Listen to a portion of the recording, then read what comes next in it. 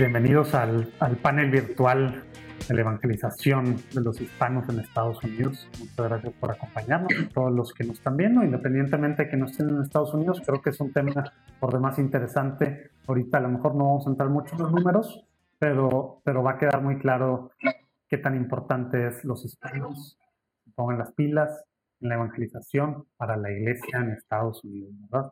Entonces, antes de comenzar, si les parece, nos presentamos lo más breve y concretamente posible. Empezamos con las damas. Lía, ¿quién eres? ¿Qué haces? Hola, soy Lía Salinas, directora del Ministerio Hispano para la Arquidiócesis de Baltimore y vicepresidenta. Excelente, muy al grano. A ver si siguen el ejemplo todos. Susana. Hola, buenas tardes. Yo soy Susana Chapa. Yo soy la coordinadora del Ministerio Hispano en la Diócesis de Lansing. Excelente. Ya no sé si ya me fui por otros lados, pero a ver, Saúl, seguimos con los encargados de Ministerios Hispanos. ¿Cómo estás? Un saludo. Mi nombre es Saúl Daniel Jaxa Vargas, coordinador del Ministerio Hispano para la Arquidiócesis de Indianápolis. Excelente. Hosman. Sí, mi nombre es Hosman Ospino y soy profesor de Teología Pastoral y Educación Religiosa en Boston College, una universidad jesuita. Y investigador, etcétera, además de los hispanos en la Iglesia Católica en Estados Unidos. Vicente del Real. Vicente del Real, los saludos de Chicago, director y fundador de una comunidad de jóvenes dedicados a la evangelización de otros jóvenes aquí en Estados Unidos, Iscali. Órale, bueno, padrísimo. Vamos a ir viendo a dónde nos lleva esto. Ojalá que podamos ir sacando cosas pues, muy concretas, prácticas, que podamos empezar a hacer, ¿no? ¿Qué les parece? Digo, Hosman, contigo platicamos en tu intervención un poquito de los números, ¿verdad? La gran mayoría de la Iglesia Católica menor de 18 años es hispana, ¿verdad? Queramos o no, el futuro en la Iglesia Católica es hispana, aunque muchos no lo vean, ¿verdad? ¿Qué estamos haciendo? ¿Qué podemos hacer? ¿No? Empezar a hacer, pero sobre todo, ¿qué estamos haciendo para esta generación que les llaman pues, la generación Z, los centennials, ¿verdad? Porque los millennials, seguimos hablando mucho de los millennials ya tenemos hijos, ¿verdad? Algunos ya somos caso perdido. Entonces, ¿qué estamos haciendo por estos que al final esperamos que sean el futuro de la Iglesia Católica en Estados Unidos? Hosman, si quieres empezar diciendo algunos puntos y ahí les voy a ir cediendo la palabra. Sí, pues gracias, José Manuel. Yo creo que esa es una pregunta fundamental en este instante porque existe una tentación en muchas de las comunidades católicas en los Estados Unidos de asumir que porque el muchacho menor de 18 años, esta generación Z y otros nombres que a veces reciben, nacieron en los Estados Unidos, simplemente se asume que son americanizados, que ya estos muchachos literalmente si van a vivir el catolicismo lo van a vivir como el católico euroamericano y entonces no hay que tener muy en cuenta la parte cultural. Pero la verdad es que no es lo que está ocurriendo y seguramente mis colegas en el panel pueden hablar con más experiencia. El joven latino, ¿no? Estos jóvenes están siendo criados en familias, muchos de ellos con inmigrantes, están siendo criados en una cultura bastante hispana, también americana, porque es el contexto en el que están, en el que están viviendo. Yo creo que uno de los grandes desafíos que tenemos en este instante es que ellos están siendo evangelizados, entre comillas, por una generación que fue poco evangelizada, ¿no? Una generación que realmente estaba como en ese limbo pastoral, si se quedaban en la iglesia, si no se quedaban en la iglesia, con una catequesis a veces muy pobre, a veces con la experiencia católica que veíamos en español o en las distintas comunidades. Y ahora estos jóvenes hablan más inglés, estos son jóvenes que están más interesados en pertenecer a la cultura estadounidense sin dejar de ser latinos, pero nos encontramos con una iglesia que todavía no es capaz de entender esas necesidades y la realidad que ellos tienen. Así que el desafío, en primer lugar, es entender quiénes son cultural, religiosa, social, políticamente, entender sus interrogantes, para luego poder ayudarles a ellos a asumir, ¿no?, el papel de responsabilidad y de protagonismo que necesitan tener para construir la iglesia en los Estados Unidos, que seguramente no va a ser la iglesia de los años 50 o de los años 70 o de los años 90, sino que va a ser la iglesia de la tercera y cuarta década del siglo XXI, una iglesia muy distinta, pero que tiene ciertas raíces fundamentales en la experiencia latina y en la experiencia estadounidense. Oye, y sobre esto, digo, como que también vemos que al menos lo último del Pew Research Center, ahora a ver con el censo cómo están algunas cosas, aunque bueno, este tema en teoría no se toca, pero se hacen otras cosas a la par. Se están yendo muchos católicos hispanos de la iglesia, ¿verdad? Y no se están yendo a las sectas o a otras denominaciones cristianas. Se están yendo a los famosos nones, ¿verdad? Que son, pues nada, ¿verdad? Para los que nones, no de monjitas, para los que no están muy claros con el tema, pero nones de N-O-N-E-S, a la nada, ¿verdad? Entonces, estamos hablando de gente, a lo mejor sí, más los millennials, que son los que toman en cuenta en estos estudios y no de los Z. Pero regresando a los Z, tomando en cuenta, pues esto que es algo que viene pasando, como está diciendo Holtman, pues es algo pues, que ya empezó, ¿verdad? Empezó desde hace algunas décadas y no es la misma iglesia que en los 50. Susana, ¿tú qué estás viendo allá, digo, pues en Lansing? ¿Qué estás viendo de esfuerzos tratando junto con tu diócesis, con movimientos locales, para llegarle a esta gente, a esta generación, que si no le llegamos ahorita, en este momento, tengan 12, 14 años, los años que tengan, pues en unos años la tendencia es que, pues, una muy buena cantidad no solo va a dejar la iglesia, va a no creer en nada, ¿verdad? ¿Qué ves tú que estamos haciendo por ahí? Bueno, a mí me gustaría compartir dos aspectos. Uno, les quiero compartir un poquito acerca de mi familia. Mi familia, mis hijas son las dos nacidas en México y tenemos aproximadamente 8 años que vinimos a vivir a Estados Unidos. Entonces yo realmente siento que puedo como compartir qué es lo que yo vivo como mamá. Y después lo voy a compartir también qué es lo que estamos haciendo aquí en la diócesis. Como mamá, yo me doy cuenta de otros países, en mi caso concreto que vienen de México, realmente la influencia que se ve de la cultura americana, en mi caso con mis niñas, ha sido muy, muy fuerte. Realmente yo como mamá a veces sí me he encontrado con esa dificultad de cómo mantener todos estos valores y mantener todas las cosas positivas que nosotros tenemos como familia hispana, no nada más mexicana, sino como familia hispana.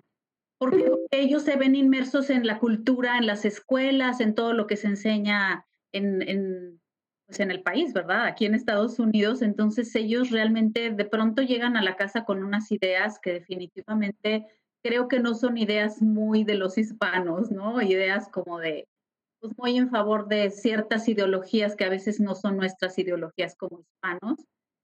Entonces, yo lo veo en un aspecto como mamá y cómo nosotros como padres de familia podemos influir para que no se pierdan estas cosas tan valiosas que yo considero que tenemos en la familia humana, en la familia hispana, perdón.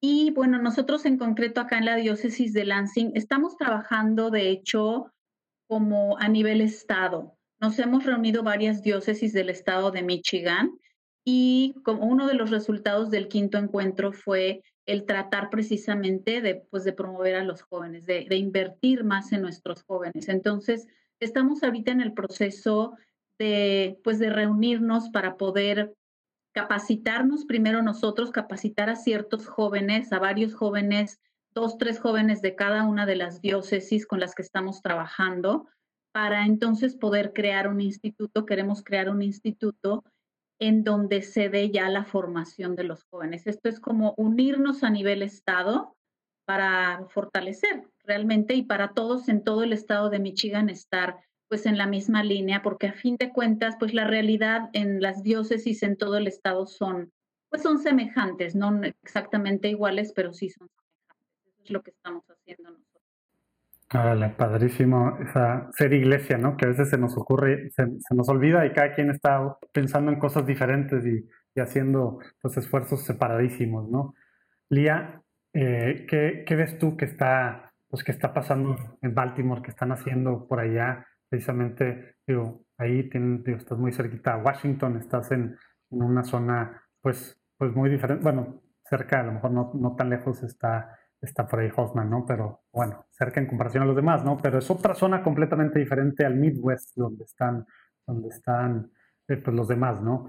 ¿Qué están haciendo por ahí tomando en cuenta pues, la importancia de los jóvenes hispanos para la zona, ¿no? Y, pues bueno, la mayoría de los jóvenes de estos, como se ha salido aquí, pues sí, ya son nacidos en Estados Unidos. ¿Qué ves tú que están haciendo? Te digo desde la perspectiva regional y nuevamente a raíz del proceso del quinto encuentro, nos hemos unido más como líderes pastorales de la región episcopal 4 a la que Baltimore pertenece, trabajando mano a mano con las diócesis de Richmond, Virginia, las de Arlington, las de Washington, D.C. Recientemente hemos lanzado un programa en línea de formación y estamos tratando de también de capacitar a los jóvenes, pero también necesitamos de alguna manera aceptar cuáles son nuestras realidades. No todos tenemos los dones y los carismas para trabajar con un millennial, no todos tenemos, ¿no?, la capacidad o el lenguaje para acercarnos a ellos. Creo que esta pandemia nos ha llevado o nos ha impulsado forzosamente a mudar nuestros ministerios de personal a un mundo virtual. Entonces eso también estamos viendo la creatividad de los jóvenes, estamos viendo cómo hoy la iglesia está dependiendo de los jóvenes para que nos enseñen cómo utilizar estos métodos de evangelización virtual. Pero sí hay un vacío todavía que estamos viendo, porque para poder formar, para poder entregarles las llaves a estos muchachos necesitan formarse. Creo que Hoffman también ha hablado mucho de eso, de que las diócesis necesitan invertir en esta formación, en una educación académica, en una formación para ministerio, y todavía estamos, ¿no?, luchando un poquito contra la corriente. Con lo poco que tenemos, tratamos ¿no?, de evangelizarlos a ellos, algo que los medios nos han permitido hacer, porque todos tenemos, ¿no?, la gran mayoría tenemos acceso al Internet, tenemos acceso a poder hacer una evangelización virtual, y estamos ahora más que nunca, creo yo, viendo el protagonismo de ellos, porque ya no necesitan estar, ¿no?, de ujieres en la parroquia o estar detrás de un escritorio. Tienen ellos las herramientas al alcance de sus manos. Entonces estamos, como te digo, como región, como diócesis, buscando esas maneras de habilitarlos para que ellos sean ahora los que lleven a cabo la misión, porque Lía no va a durar todo el tiempo como directora del Ministerio Hispano. Se necesita que vengan otras personas a hacer este trabajo. Órale. Oye, y sobre lo que estás diciendo ahí, algo que dijo Osman, este tema pues sí, necesitamos evangelizar, pero pues los que deben de evangelizar o los que debemos de evangelizar, a lo mejor no fuimos formados, entramos a lo mejor en este tema del huevo y la gallina, de qué fue primero y qué podemos hacer con la situación que tenemos ahorita. Saúl, tú estás haciendo cosas pues interesantes, estás viendo pues cómo tratar de las dos manos, ¿no? Con la parte de formación, evangelización. Platícanos un poco lo que tú ves y lo que estás haciendo, por favor. Sí, gracias, José Manuel. La verdad que solo afirmar lo que mis compañeros están diciendo acerca de la evangelización, de qué es lo que se trata, cuál es el propósito de la evangelización y cuándo acaba la evangelización. La evangelización no acaba, sino que la evangelización son procesos y queremos vivirlos como procesos. Creo que nunca acabamos de evangelizarnos el unos a los otros, nunca acaba esa catequesis. Nosotros tenemos que seguir yendo y viniendo, una actitud de vivir volviendo al evangelio, al querigma.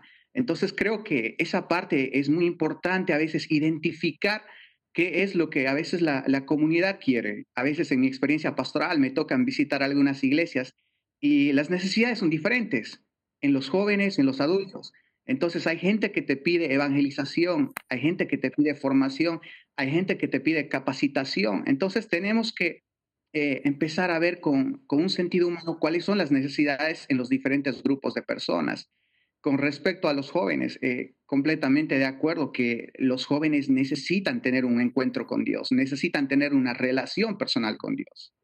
pero esa relación se la va a dar en la evangelización, en el compartir nuestras historias, nuestras vivencias, nuestros desafíos, nuestras bendiciones. Entonces sí, creo que es muy importante crear ambientes y espacios para que estos jóvenes puedan eh, ser escuchados, compartir y al mismo tiempo ser acompañados, que creo que son aspectos importantes de esta iglesia joven que viene, que necesita que los miremos con unos ojos de Cristo y que Cristo también nos ayude a mirar con sus ojos de Él para poder entender qué es lo que realmente queremos hacer. La formación ciertamente viene acompañada con la evangelización. Es difícil no poder pensar en la formación sin la evangelización. Creo que cuando Jesús entra a tu vida, cuando tienes una relación con Jesús, Jesús te transforma, te cambia, te construye, te renueva. Hay una palabra que me gusta mucho que se llama metanoia, el cambio radical del corazón. Entonces, cuando Jesús entra en tu vida, te pide formación, te pide crecimiento en todas las áreas. Y cuando el joven te pide crecimiento, creo que nosotros tenemos que proveer las herramientas para que el joven pueda formarse.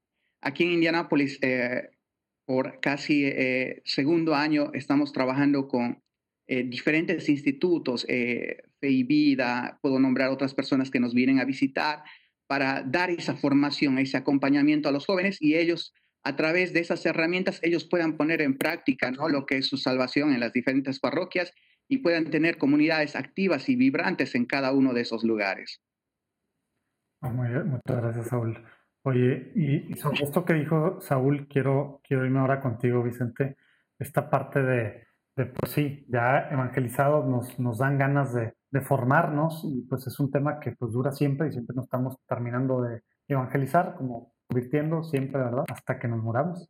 ¿Qué estás haciendo tú? Digo, Izcalli es diferente, aquí estamos hablando con 3 encargados de ministerios hispanos y bueno, pues Hoffman que ha estado en temas más globales, digamos, pero relacionado mucho al ministerio hispano y a los hispanos. Tú estás haciendo unas cosas diferentes con tu organización. ¿Qué estás viendo en estos chavos? ¿Qué es lo que necesitan? ¿Y qué les estás ayudando, siendo ese caminito para poder realmente, como decía Saúl, pues acercarlos para empezar a Cristo, ¿verdad? Sí, gracias, José Manuel. Pues mira, aquí se están haciendo algunas cosas interesantes, pero cabe distinguir que todo lo que lo que nosotros estamos haciendo no es algo que nosotros diseñamos y dijimos, no, pues esto es lo perfecto que los jóvenes necesitan, vamos a hacerlo, ¿no? Sino que todo lo que se hace en Izcalli es fruto de un proceso de discernimiento. Quiero empezar diciendo que en la iglesia tenemos ya bastante tiempo tratando de hacer sentir a los jóvenes en casa. La iglesia de los Estados Unidos ha fallidamente también tratado de hacer a los hispanos sentirlos en casa, pero nunca les ha hecho sentir que la iglesia es su casa. Cada vez que le hacemos a alguien sentir bienvenido, lo que implica es de que no están en su casa. Y yo creo que una de las cosas que tenemos que hacer primero que nada todos como iglesia, y es importante que toda la iglesia participa, es antes de darle las llaves a los jóvenes, dejarles saber que les damos las llaves de su casa, que la iglesia es su casa. Eso es una. Segunda, antes de darle las llaves a los jóvenes, hay que conocer a quién le estamos dando las llaves. La iglesia como iglesia no acoge, los mayores no tienen un interés personal en conocer a los jóvenes por nombre, no hay un interés real en ser acogidos, y yo pienso que estamos perdiendo una gran oportunidad porque la generación de hispanos, primera generación de hispanos jóvenes aquí en Estados Unidos, en su mayoría son profesionales, tienen muchísimo talento y tienen muchísimas ganas de ayudar y servir a la iglesia. Por ejemplo, aquí en Izcalli este año hicimos un nuevo programa, ¿no?, donde agarramos jóvenes que están en el primero o segundo año de su junior college, community college, Y si quieren ser contadores, abogados, buscamos un hispano que sea contador, que sea abogado, que los acompañe por sus 5 años de colegio para que ahora sí que sea su mentor profesional, ¿no? El joven, por un lado, enriquece al mentor de una manera espiritual y el mentor, por su parte, enriquece al joven de una manera profesional. Y una cosa que hemos descubierto con este programa es que los, los hispanos profesionales, en su mayoría, no están involucrados en la iglesia, pero tienen muchísimas ganas de servir, muchísimas ganas de servir. Por ejemplo, ¿no? Doy un ejemplo ahora bajo la pandemia. En una de las comunidades donde nosotros servimos es un hotspot de infección del COVID-19 a nivel nacional. Y nosotros como comunidad decidimos que íbamos a empezar a llevar despensas a las casas de las personas infectadas. La reacción que hemos recibido de la clase profesional latina aquí en nuestra comunidad es grandísima, ¿no? Acabo de colgar con uno de ellos, ¿no? Donaciones de $2,000, $3,000 para comprar despensa. Y lo hacen a través de una organización católica, ¿no?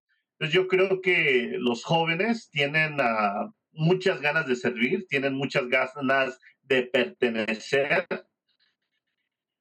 pero es a nosotros como iglesia que se nos ha olvidado dejarles saber que pertenecen.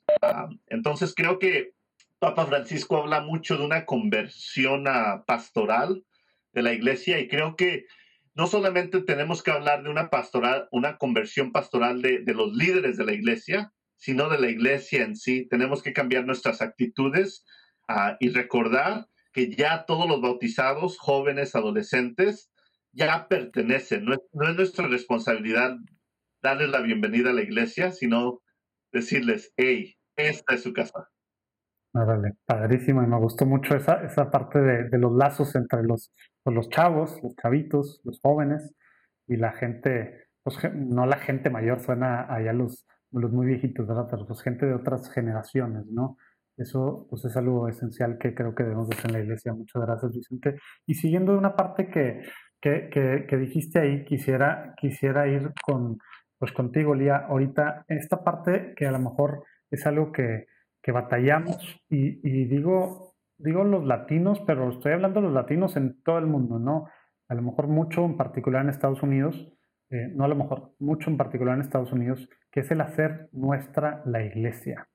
Se da mucho, obviamente hay temas, pues sí, digo, sociales, étnicos, o sea, hay todo, ¿no? Entonces, mi grupito aparte de yo y mis amigos latinos, y pues voy nada más a las misas que nos dan los latinos, o nada más me presento con los latinos, o nos segregamos solitos, obviamente mucho, claro que no empieza por nosotros, ¿no? Pero hablando de eso, ¿qué has visto tú, Lía? ¿Qué puedes hacer? ¿Qué podemos hacer para que, así como, no sé si decir recomendaciones, pero qué pasos tomar los que nos están viendo, los líderes que están viendo en este momento también para poderle pasar esto a la gente que nos escucha, y muchos de los que nos están viendo y escuchando pues están en Estados Unidos, para hacer nuestra la iglesia, para no sentirnos excluidos, y eso ya son nuestra excusa perfecta para estar separados? Bueno, yo creo que es importante aceptar, ¿no? Nuevamente, ver cuál es la realidad, pero también, o sea, no es, nosotros los latinos muchas veces tendemos a aislarnos también, como tú decías, hacemos nuestros grupitos o no nos unimos a las otras actividades de la parroquia, no vamos a un potluck que lo organizó quizás la comunidad anglo, y después nos quejamos, ¿no? De que ellos no vienen a nuestros eventos. Yo creo que mucho hemos hablado en el Ministerio Hispano, conversaciones nacionales, de ser gente puente, ¿no? De buscar esas personas que se pueden mover en ambos mundos, ¿no? Esas personas bilingües que pueden crear esos puentes, ¿no? De comunicación entre el párroco, la comunidad anglo o entre otras comunidades étnicas, porque no solo somos los latinos los que estamos en la parroquia, hay africanos, hay filipinos, entonces buscar esos espacios que tenemos en común.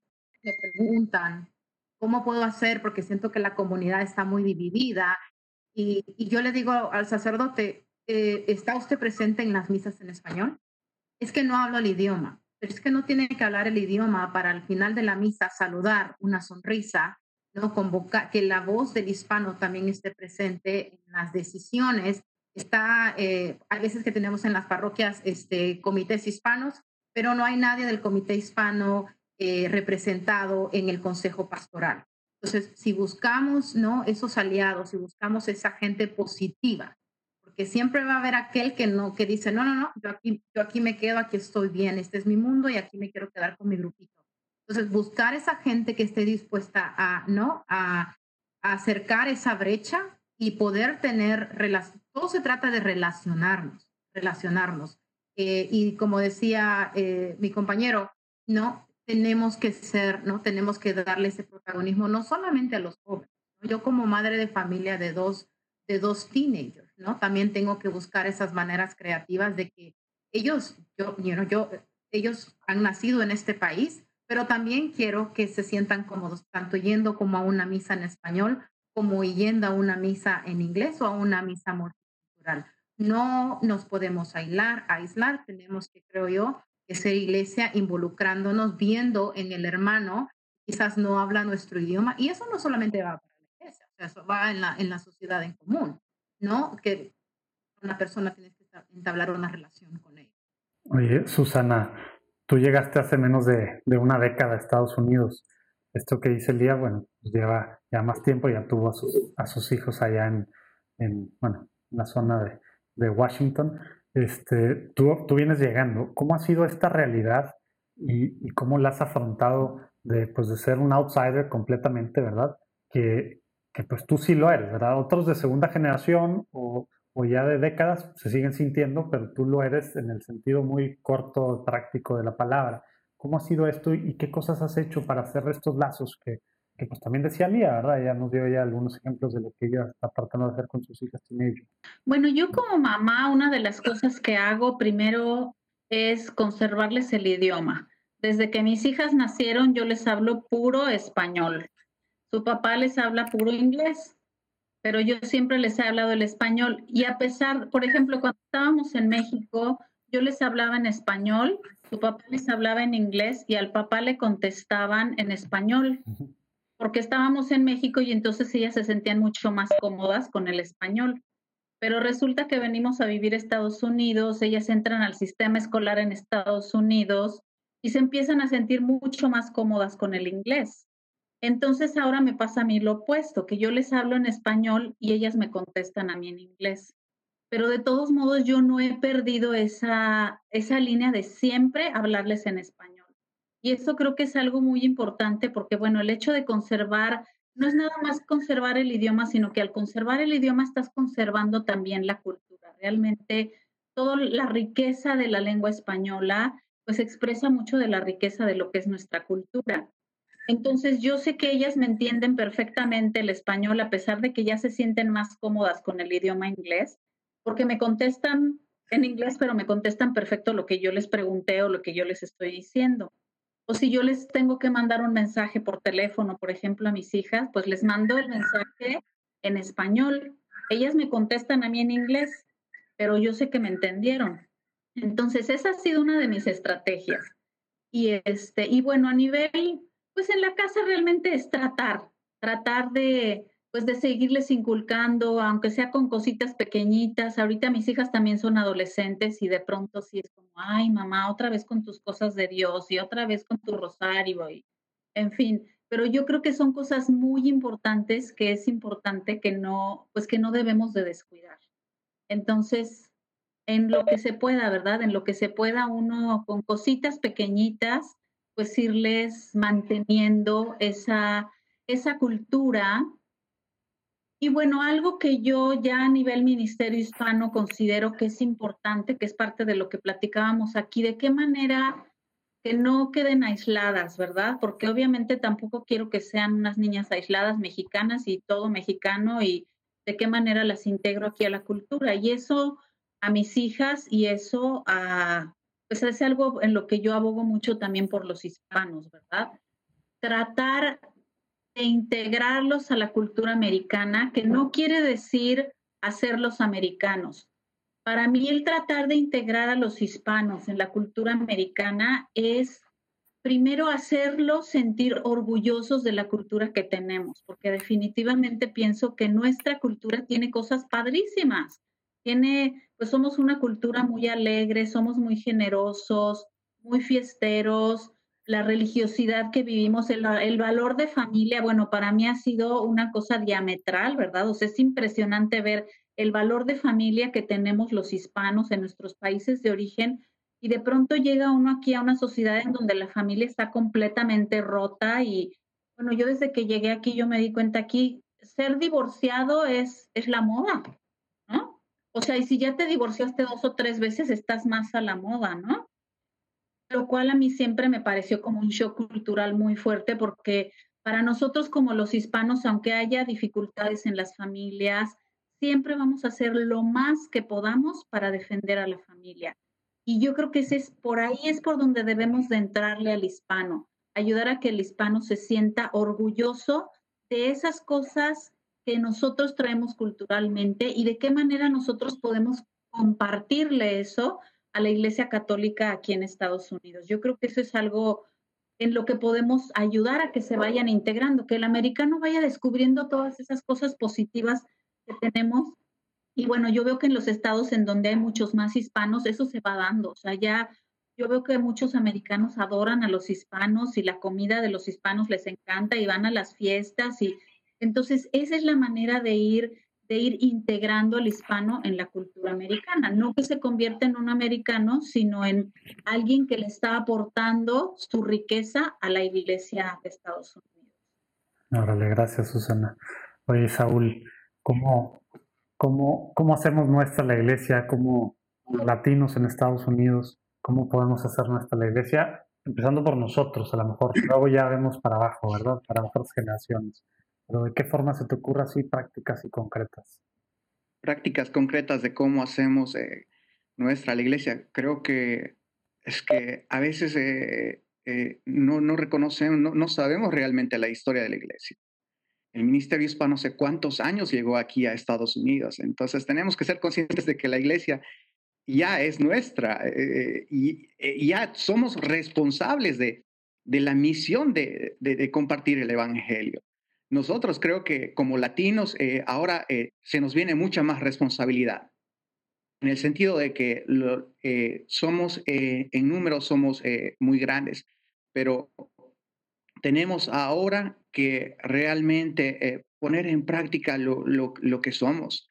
Tenemos que evangelizar a través de nuestra cultura, crear espacios donde nosotros podamos demostrar quiénes somos para que la gente, las demás comunidades asiática, africana, europea, nos puedan conocer y al mismo tiempo podamos construir una nueva familia, que creo que es el propósito. El propósito no es venir y asimilar una nueva, bueno, es retener tu cultura, pero al mismo tiempo integrarte a una nueva. Entonces, manteniendo lo que somos nosotros. Entonces, creo que eh, crear lugares de fraternidad, crear espacios de amistad, espacios de convivencia, van a ser muy importantes para que aprendamos a conocernos los unos a nosotros. Te podría poner unos ejemplos de... recién aquí hicimos un campeonato de soccer donde tuvimos casi 10 equipos, de los cuales 8 eran equipos de gente latina de diferentes países y teníamos 2 equipos de anglos, pero fue un encuentro muy bueno donde se dio mucho lo que es este espacio de fraternidad entre nosotros para hacer iglesia. Entonces creo que lugares como ese, espacios como eso, nos alientan a seguir adelante y a tomar más responsabilidad en la iglesia. Vale, me gustó eso de los lugares informales como punto de encuentro donde hay actividades así en común. Me dio curiosidad de qué país o quiénes sean los árbitros de ese torneo. Oye, no, muchas gracias, Saúl. Ahora, digo, siguiendo un poco en esta línea, pero yendo un poco también para temas formativos, Josman, quisiera que nos digas cosas que tú has visto, tú que te has metido mucho a investigar estos temas, pero has visto que sí están funcionando o que han funcionado, pero a lo mejor no se conocen, porque aquí también se trata de esto, de hacer iglesia es compartir buenas prácticas, ver lo que está funcionando en unos lados, pues para aplicar en otros, ¿verdad? Como una sola iglesia que somos. ¿Qué cosas has visto tú que han funcionado en este sentido de hacer propia la iglesia, ¿no? Sí, pero antes de responder a tu pregunta, me gustaría saber quién ganó el campeonato, Saúl. Me gustaría decir que fueron colombianos, pero fueron mexicanos, ¿eh?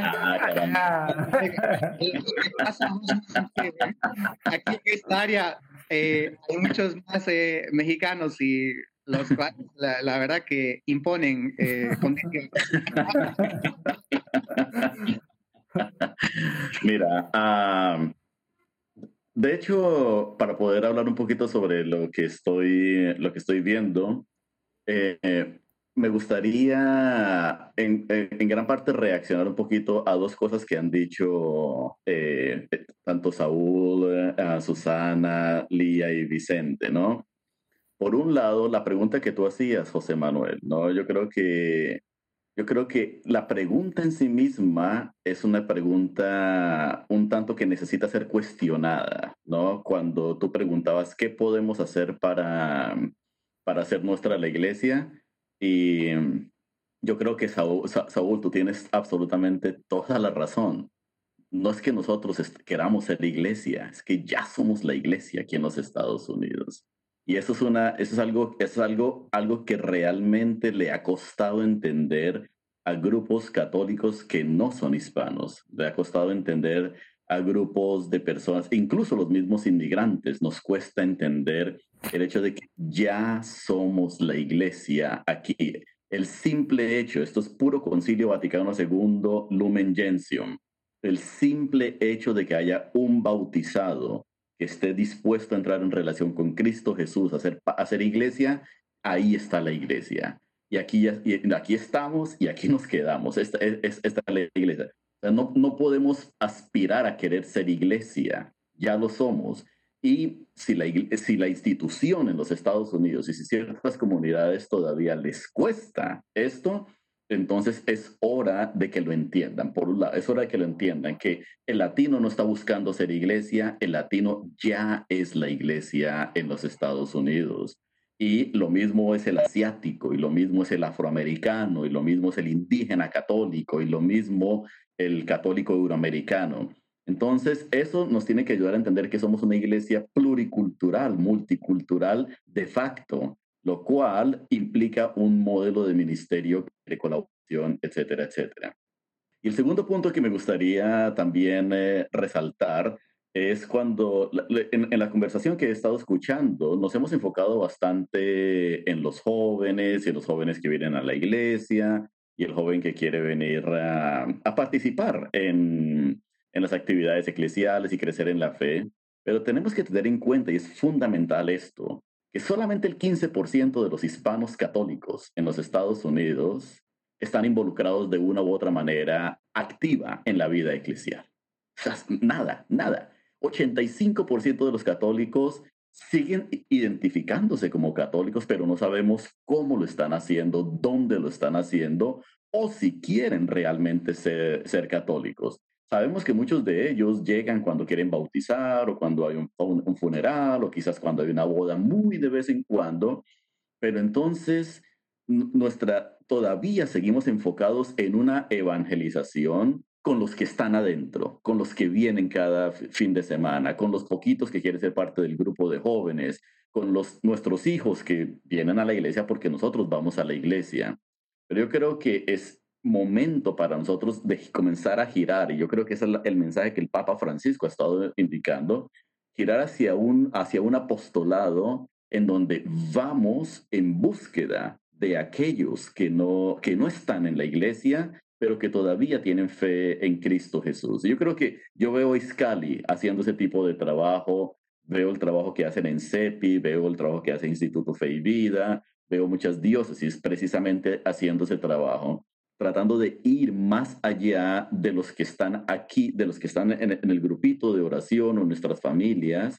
Y también creo que el tema de la cultura es un tema que pudiéramos dedicarle por horas y horas, pero es fundamental entender que 2/3 partes de los hispanos en los Estados Unidos nacieron en este país.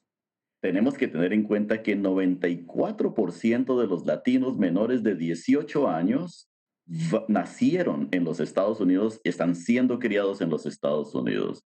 Así que el punto más fundamental al girarnos hacia adelante, al mirar el catolicismo al catolicismo hispano y al catolicismo en general en los Estados Unidos en el siglo XXI, el punto neurálgico no va a ser si hablan español o no hablan español. 25% de los latinos en este país no hablan español. El punto neurálgico no es si comen comida latina o no comen comida latina. El punto neurálgico no es si van a los ministerios en nuestras comunidades hispanas o no van.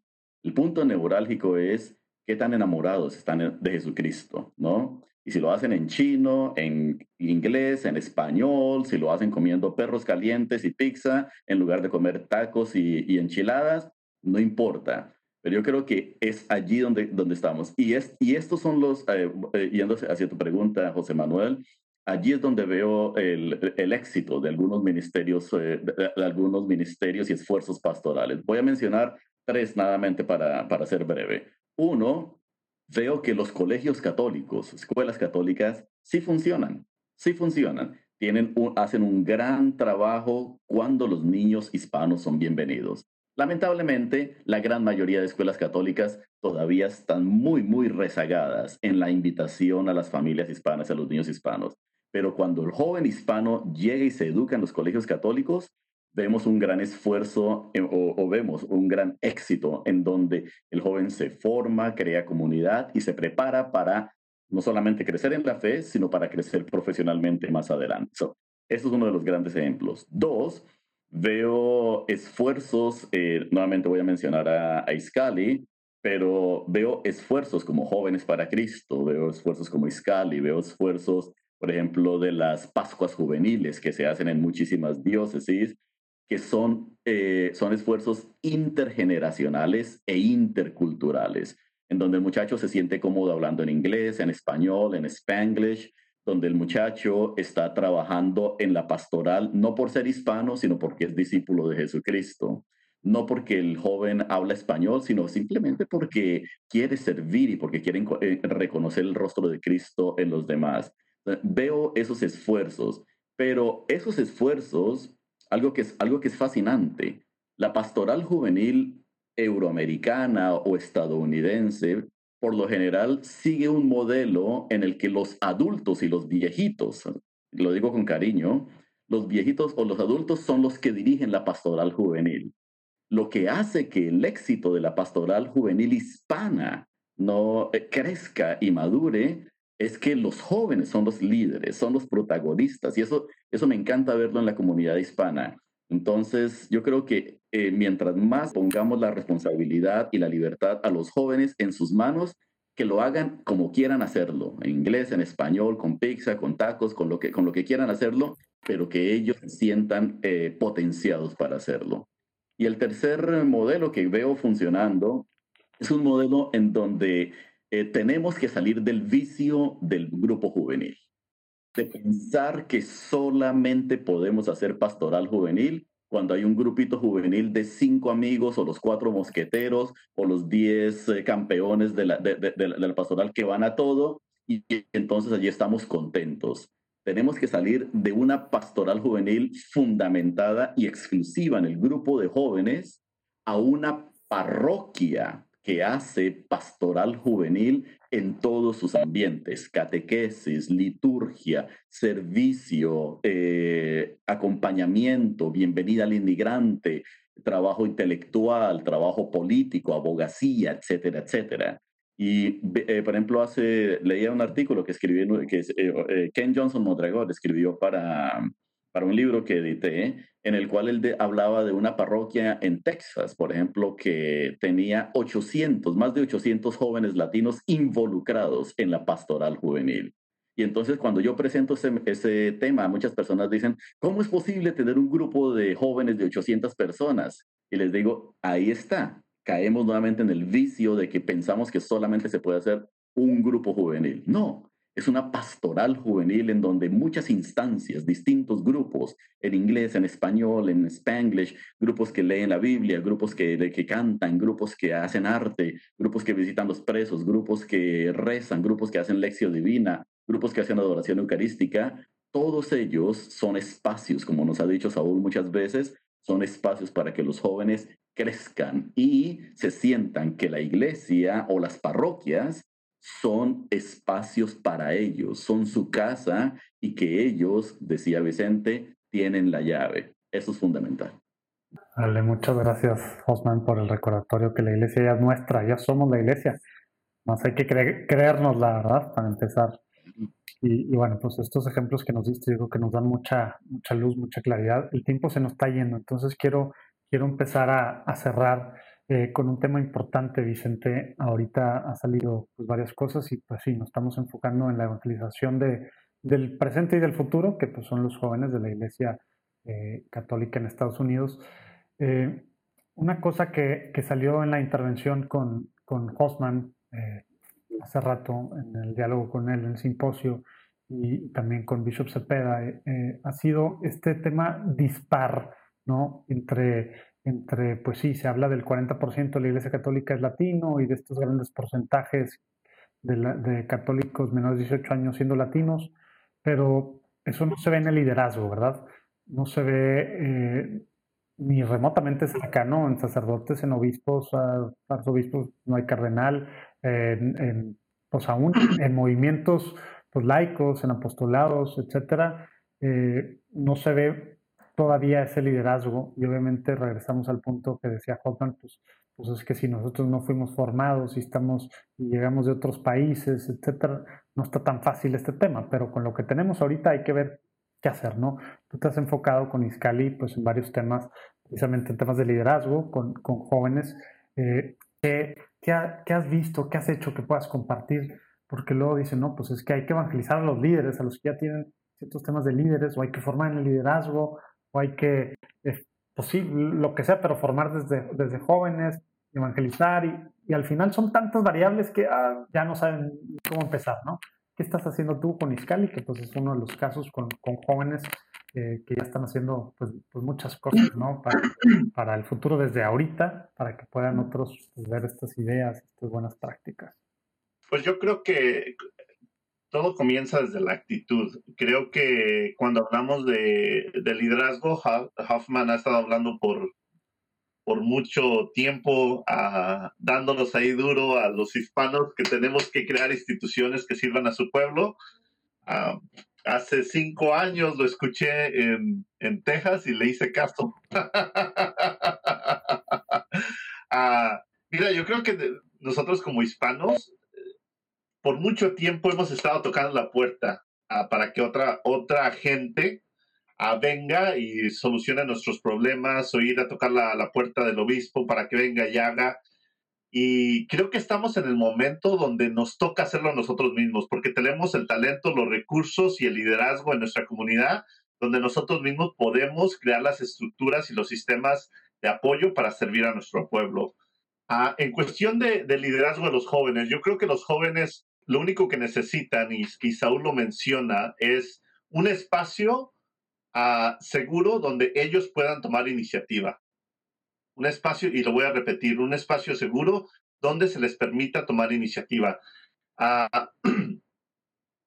En Iscali hemos creado una cultura donde entrenamos y tratamos a los jóvenes para que se puedan ir cualquier día, pero los tratamos para que no se quieran ir nunca, ¿no? Mira, muchas de las iniciativas que nosotros llevamos en Iscali, el programa de mentoría, ahora la repartición de comida, no son mis ideas. No son mis ideas. Son las ideas de los jóvenes. Entonces, yo creo que en la iglesia hace falta crear espacios, organizaciones, tener una cultura donde los jóvenes se sientan con la libertad de decir, hey, ¿qué si hacemos esto? ¿Qué si hacemos aquello? Y apoyarlos. Creo que tenemos una gran responsabilidad cuando vemos jóvenes con iniciativa, apoyarlos. No, los jóvenes ahorita están están hablando de crear un fondo para becas para jóvenes católicos, ¿no? Es iniciativa de ellos. A mí no me toca hacer nada más, ni ponerle nombre ni nada más que apoyarlos y decirle, claro que sí, se puede, se puede, se puede. Y me gusta mucho la historia que cuenta Hoffman, ¿no? Que le contaba a su hijo sí, que si su hijo quería ser sacerdote y que le dijo, no, yo no quiero ser sacerdote porque yo voy a ser papa. Y creo que esa actitud nos hace falta dentro de la comunidad hispana. Desde los hispanos seguimos buscando nuestro espacio en la sociedad, la retórica política nos sigue dando en la cabeza y creo que la iglesia es un lugar privilegiado donde podemos decirle a nuestros jóvenes, atrévanse a soñar, atrévanse a soñar. Mira, nosotros aquí en Izcali nos atrevimos a soñar, ya abrimos nuestro centro pastoral, el edificio es de nosotros, ya tenemos nuestra primera empleada tiempo completo. No pensamos que lo íbamos a lograr, pero simplemente nos tenemos que atrever a soñar. Y si algo le pudiera decir yo a los jóvenes a través del país es, nos tenemos que atrever a soñar, tenemos que ver nuestras manos y decir, estas manos son las que pueden hacer la diferencia, ¿no? Y así como lo hace Hoffman con sus hijos, hacerlo nosotros con los jóvenes que están a nuestro alrededor. Que no hay sueño imposible y que este país verdaderamente es el país de las oportunidades. Y si queremos, lo podemos lograr. Órale. Padre lo que estás haciendo y si es un buen testimonio, pues no llevas pues casi nada de tiempo, ¿verdad? Para muchos será pues es una startup en tema de apostolados, ¿verdad? Pero lo que estás logrando impactar y precisamente te decidiste agarrar esto por las riendas de hacer. Es algo que a veces pues, nos quedamos pensando en qué hacer y que nos digan o en hacer o en pedir que alguien más haga. Muy buen recordatorio. Gracias, Vicente, por eso. Y ojalá que los que estemos viendo, pues también den ganas de hacer. En esos sentidos, en algo similar, Saúl, quisiera que tú también vayas cerrando tu participación en el panel, diciendo cosas que tú pues que has tenido que hacer por ti mismo, ¿verdad? Que pues sí, pues en el Ministerio Hispano, pues normalmente no es como que hay muchos recursos, ¿verdad? Y veo que de seguro ahí Susana van a sentir, ¿verdad? No es como que hay muchos recursos, pues hay que ponerse las pilas para buscar, para hacer suyo esto, para ver cómo, pues sí, evangelizar a los hispanos, ir a las periferias, como decía Hosman, que es lo que nos está diciendo mucho el Papa. ¿Qué estás haciendo tú para poder pues, tomar las riendas por ti mismo sin esperar de otros? Esa es una buena pregunta y la verdad es que tenemos que ser muy cuidadosos en el sentido en el que la oficina del Ministerio Hispano se vuelva una mini diócesis. Nosotros, como oficina del Ministerio Hispano, tenemos que involucrar a las demás oficinas también a trabajar por los hispanos, porque no puede ser justo que tengamos en un lugar 100 personas y solo 2 trabajando por hispanos y 98 trabajando por los anglos. Creo que no es justo. Nuestra tarea de nosotros es que las demás oficinas tengan esta apertura para trabajar con los hispanos, lo cual no es fácil, porque muchas de estas oficinas todavía no están listas para trabajar con los hispanos. Pero si no, se trata de un proceso, de un caminar, de un acompañamiento. Y eso es lo que nosotros tratamos de hacer, involucrar en cada tarea que nosotros hacemos, en cada evento que tenemos, involucrar a las demás oficinas para no enseñar ni mostrar, pero sino que los dos aprendamos a trabajar con los hispanos. Aquí tenemos, en mi oficina hace muchos eventos, en uno de los cuales tuvimos el placer de estar con Vicente el Real, trabajando con jóvenes adultos que están alejados de la iglesia. Entonces, nosotros tratamos, ¿no?, de que las oficinas nos vengan y nos apoyen y vean cómo nosotros vivimos nuestra fe, lo cual para nosotros es importante y es, creo, la tarea principal de la oficina del Ministerio Hispano. La verdad, mi sueño de mí sería que ya no haya una oficina del Ministerio Hispano, pero sino que todas las oficinas sean competentes para trabajar con las diferentes culturas. Eso, la verdad que sería un plus de que tengas una diócesis, que tengas una parroquia donde todas las personas tengan esta capacitación o tengan este talento de ser biculturales y de entender las necesidades de los otros seres humanos. Vale. Oye, y eso pues suena muy padre y como un sueño así, y a veces decimos, ¿cómo le hacemos, no? Lía, con esto que platica Saúl, que pues sería la panacea, ¿no? Y esperemos llegar ahí en algún día, ¿verdad? Y que ese día no sea muy lejano. ¿Cómo, qué cosas podemos hacer desde ahorita para lograr este sueño de que pues, la iglesia, que es algo que ha salido mucho aquí por Hosman mismo, ya somos la iglesia, ya somos parte de la iglesia, ya somos casi la mitad de la iglesia y pronto la mayoría, ¿verdad? Nada más por solo pasar de los años, ¿verdad? Eh, ¿qué estamos haciendo para lograr eso? Que no solo sea el tema de yo me estoy peleando por mi presupuesto y por estar haciendo cosas para hispanos, pero pues yo estoy haciendo todo para todos los hispanos que hay, que resulta que es casi la mitad de la iglesia y soy yo y mi oficinita. ¿Cómo puedo hacer estas cosas vivas desde ahorita, trabajando pues con otra gente, como aquí dijo ya Saúl, pues ya ha trabajado con Vicente y bueno, pues hay otras relaciones? ¿Qué cosas puntuales puedes compartir que se te ocurren o que ya has hecho en este sentido, no? Antes de responder a tu pregunta, quiero regresar un poquito, ¿no? A lo que Hosman decía de quiénes están, ¿no? Quiénes estamos viendo que están llegando a los jóvenes y no podemos dejar afuera en esta conversación al trabajo que están haciendo los movimientos eclesiales. Como directores de Ministerio Hispano, no podemos hacer nuestro trabajo si no tenemos a esos aliados. Y no solamente con los jóvenes, con el pueblo hispano en general.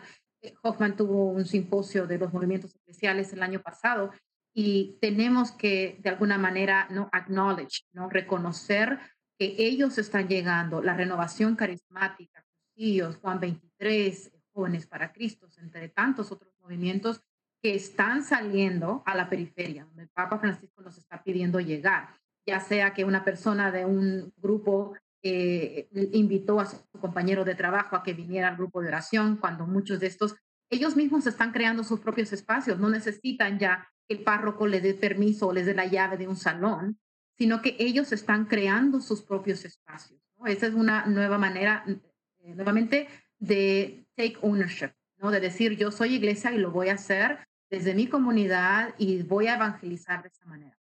A tu pregunta de cómo podemos hacer, yo creo que es tan importante nuevamente que no nos aislemos como líderes de Ministerio Hispano, que muchas veces puede ser, ¿no? Abrumante, que en muchas diócesis no tenemos los recursos. Una de las cosas que yo estoy haciendo en mi diócesis es tener una buena comunicación con los otros directores del departamento al cual yo pertenezco. Reuniones frecuentemente con el director de la oficina de Ministerio Juvenil. Él no habla español, él tiene, ¿no? Un presupuesto mucho más grande que el que yo tengo en el Ministerio Hispano y creamos, ¿no? Estos partnerships, creamos estas asociaciones de decir, ok, vamos a planificar juntos para el año, ¿no? Vamos a ver dónde podemos identificar la formación de los jóvenes. Él me llega y me consulta cómo puedo llegar a los padres de familia porque tengo este evento. Y así también con las otras oficinas, con la oficina de catequesis, con las otras oficinas de nuestras diócesis. Nuevamente tenemos que ser gente puente y también estar abiertos a que no siempre van a ser los proyectos como Lía los quiere, como como el director o la directora del Ministerio Hispano, sino que tiene que ser, ¿no? También un give and take. Hay muchas maneras que podemos trabajar y lo podemos hacer aisladamente o lo podemos hacer planificar con. Una de las otras cosas que yo trato de hacer con los otros directores de mi diócesis es no me pidas que te traigan números, ¿no? Planifica con las personas en la mesa, invítalos a ellos a planificar, no planifiquemos nosotros para ellos. Entonces no se trata de solamente crear un plan mágico, no hay una varita mágica, no, tenemos que experimentar de diferentes maneras, pero siempre, como decían mis compañeros, es planificar con las personas, no para ellos, que las ideas salgan del pueblo, porque Lía no tiene todas las respuestas a cómo se va a llevar nuestro ministerio. Vale, muchas gracias, Lía. Oye, Susana, para terminar con tu participación, tú has platicado tu experiencia de como mamá, como encargada del Ministerio Hispano en Lansing. ¿Qué le dices también, por el otro lado, precisamente a otra gente que a lo mejor pues, no trabajan en diócesis, no tienen un apostolado, como todos los que están aquí, que de alguna u otra forma pues ya están en la estructura, digamos, ¿no? de la iglesia formal, ¿no? No clerical per se, ¿verdad? Pero sí están en la estructura de la diócesis. Porque a veces, pues, ministerios hispanos, iglesia, pues suena a burocracia, suena a cosas que pues es llegar y meter formalito, hacer cosas así todo muy complicado suena, ¿no? Y eso, pues lo digo yo a voz de muchos que están ahorita viendo, ¿verdad? Que tienen experiencias no propias, sino muchas escuchadas y algunas a lo mejor son ciertas y otras no tanto, pero eso es lo que se piensa, ¿no? Entonces, ¿qué podemos hacer para, como decía Saúl, como ha hecho mucho Vicente también, este tema de agarrar las riendas, de hacer las cosas? A veces la iglesia formal, la iglesia, es la principal barrera o la idea de la iglesia. ¿Qué piensas tú con estas cachuchas que te manejas tú, Susana? Puedas decirle a alguien para que se anime así a acercarse o así a empezar algo y obviamente pues tratando de ver el apoyo para hacer estas alianzas, como decía Lía. Bueno, aquí esto yo lo respondería más. Me gustó mucho lo que dijo Osman de el concepto de que ya somos iglesia, todos somos iglesia, y yo agregaría, somos iglesia porque somos miembros del cuerpo místico de Jesucristo. Eso es lo que significa que somos iglesia. Entonces, llevándolo al concepto de cuerpo místico, el cuerpo necesita cada uno de los órganos, cada una de las partes, cada una de las extremidades del cuerpo necesita llevar a cabo su función, y si no, el cuerpo completo no funciona bien. Entonces, realmente aquí lo que yo diría es, cada uno de los miembros de la iglesia tenemos algo muy particular que aportar. Y si yo no aporto eso que me toca aportar, pues el cuerpo completo no va a estar funcionando bien. Entonces, realmente aquí creo que es importante el que cada uno tome el lugar al que se siente llamado dentro de la iglesia. A nivel vocación, y cuando hablo de vocación no estoy hablando nada más de vocación religiosa, la vocación como el concepto de un llamado. La palabra vocación viene precisamente de la palabra vocare, que significa llamado. Somos llamados por Dios. Entonces, creo que cada uno de los miembros de cada una de las parroquias, ¿a qué se sienten llamados? Y yo lo he visto muy concretamente, personas que se han acercado a mí y me han dicho, oye, ¿sabes qué? Nosotros tenemos la inquietud de iniciar un ministerio de familia en nuestra parroquia, por ejemplo. Y entonces, pues ya nuestra labor como directores o como coordinadores es facilitar el hecho, acercarles las diferentes opciones de los ministerios de familia. Esto es un ejemplo de familia, pero creo que realmente es en los diferentes llamados que sientan las personas dentro de las parroquias, ahí apoyar para que entre todos podamos hacer y conformar la iglesia. Muy bien, muchas gracias, Susana. Osman, sé que has de tener muchas cosas en tu mente porque esto pudieras hablarlo durante no horas, sino días. Todo lo que hemos platicado aquí, pues bueno, es una probadita, un panel que ojalá que deje pues mucho que pensar pues a nosotros, ¿verdad? Que estamos aquí, a todos los que están viendo y pues motivar a la acción. Y precisamente en este sentido, motivar a la acción, quisiera que tú, sobre lo que aquí se platicó, dijeras a lo mejor un par de cosas puntuales para los líderes que actualmente son los líderes, ¿verdad? Que son hispanos, ¿verdad? Que están de alguna u otra forma incrustados activamente en la Iglesia Católica. ¿Qué les dirías respecto pues a estos líderes que esperemos que vengan y que cada vez sean más en la Iglesia Católica de Estados Unidos, que son latinos? Algunas claves ahí, algunas cosas que hayas sacado de esta conversación. Mira, ciertamente sería fácil hacer una lista de recomendaciones prácticas, pero yo voy a hacer solamente una observación, José Manuel. Y yo creo que mi invitación a los líderes es hacer lo que estamos haciendo en este panel, precisamente. Este panel me encanta porque, en primer lugar, tiene representación de distintas voces y experiencias en el ministerio hispano. tenemos la gente joven, está Vicente, está Saúl, bueno, Susana y Lía, tú también, ustedes están bien jóvenes, ¿no? Tenemos madres de familia, tenemos personas que están solteras, tenemos hombres, mujeres, inmigrantes. Algunos de ustedes, tal vez, Saúl, creo que tú creciste en los Estados Unidos, ¿cierto? O cerquita de allí. Y cómo se llama, Susana, tú llegaste recientemente, yo ya llevo más de 2 décadas viviendo aquí en este país, algunos nos hemos educado aquí, otros se educaron fuera de este país. Tenemos personas que vienen de la academia, personas que vienen que vienen de nivel diocesano, de las organizaciones. Esto es lo que nos hace falta en la comunidad hispana, precisamente. Es un tipo de diálogo en donde traigamos muchas ideas y nos escuchemos mutuamente y aprendamos unos de otros, porque a veces el recién inmigrante piensa que tiene que hacerlo todo desde cero, porque nadie lo ha estado haciendo. Mentiras, llevamos 400 años tratando de hacer ministerio hispano aquí en este país. Entonces no estamos comenzando, ¿cierto? A veces los que llevamos más tiempo pensamos que ya no las sabemos todas, pero mentiras, porque el que acaba de llegar quizá tiene ideas renovadas, el joven tiene ideas nuevas. Entonces, a veces hay, en la comunidad hispana, y lo he experimentado como profesor y como académico, hay personas que desconfían de los académicos. Existe un antiintelectualismo muchas veces en las comunidades ministeriales, en donde piensan que los académicos somos el enemigo, ¿no?